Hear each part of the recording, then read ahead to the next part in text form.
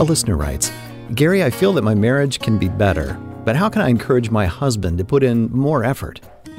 My approach would be to, first of all, share with him any failure that you feel is true in your part. That is to say to him, I want to apologize for you. I feel like I haven't been giving you enough time recently, or I haven't been doing whatever most recently, and I really want to be a better spouse, and I'd just like to ask you to forgive me for that. Wow. Then you begin to speak that person's love language more regularly than you have done before.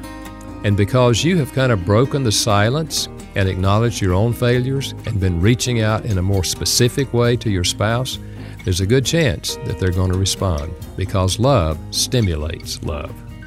Dr. Gary Chapman is the author of The 5 Love Languages. For more answers, visit StartMarriageRight.com.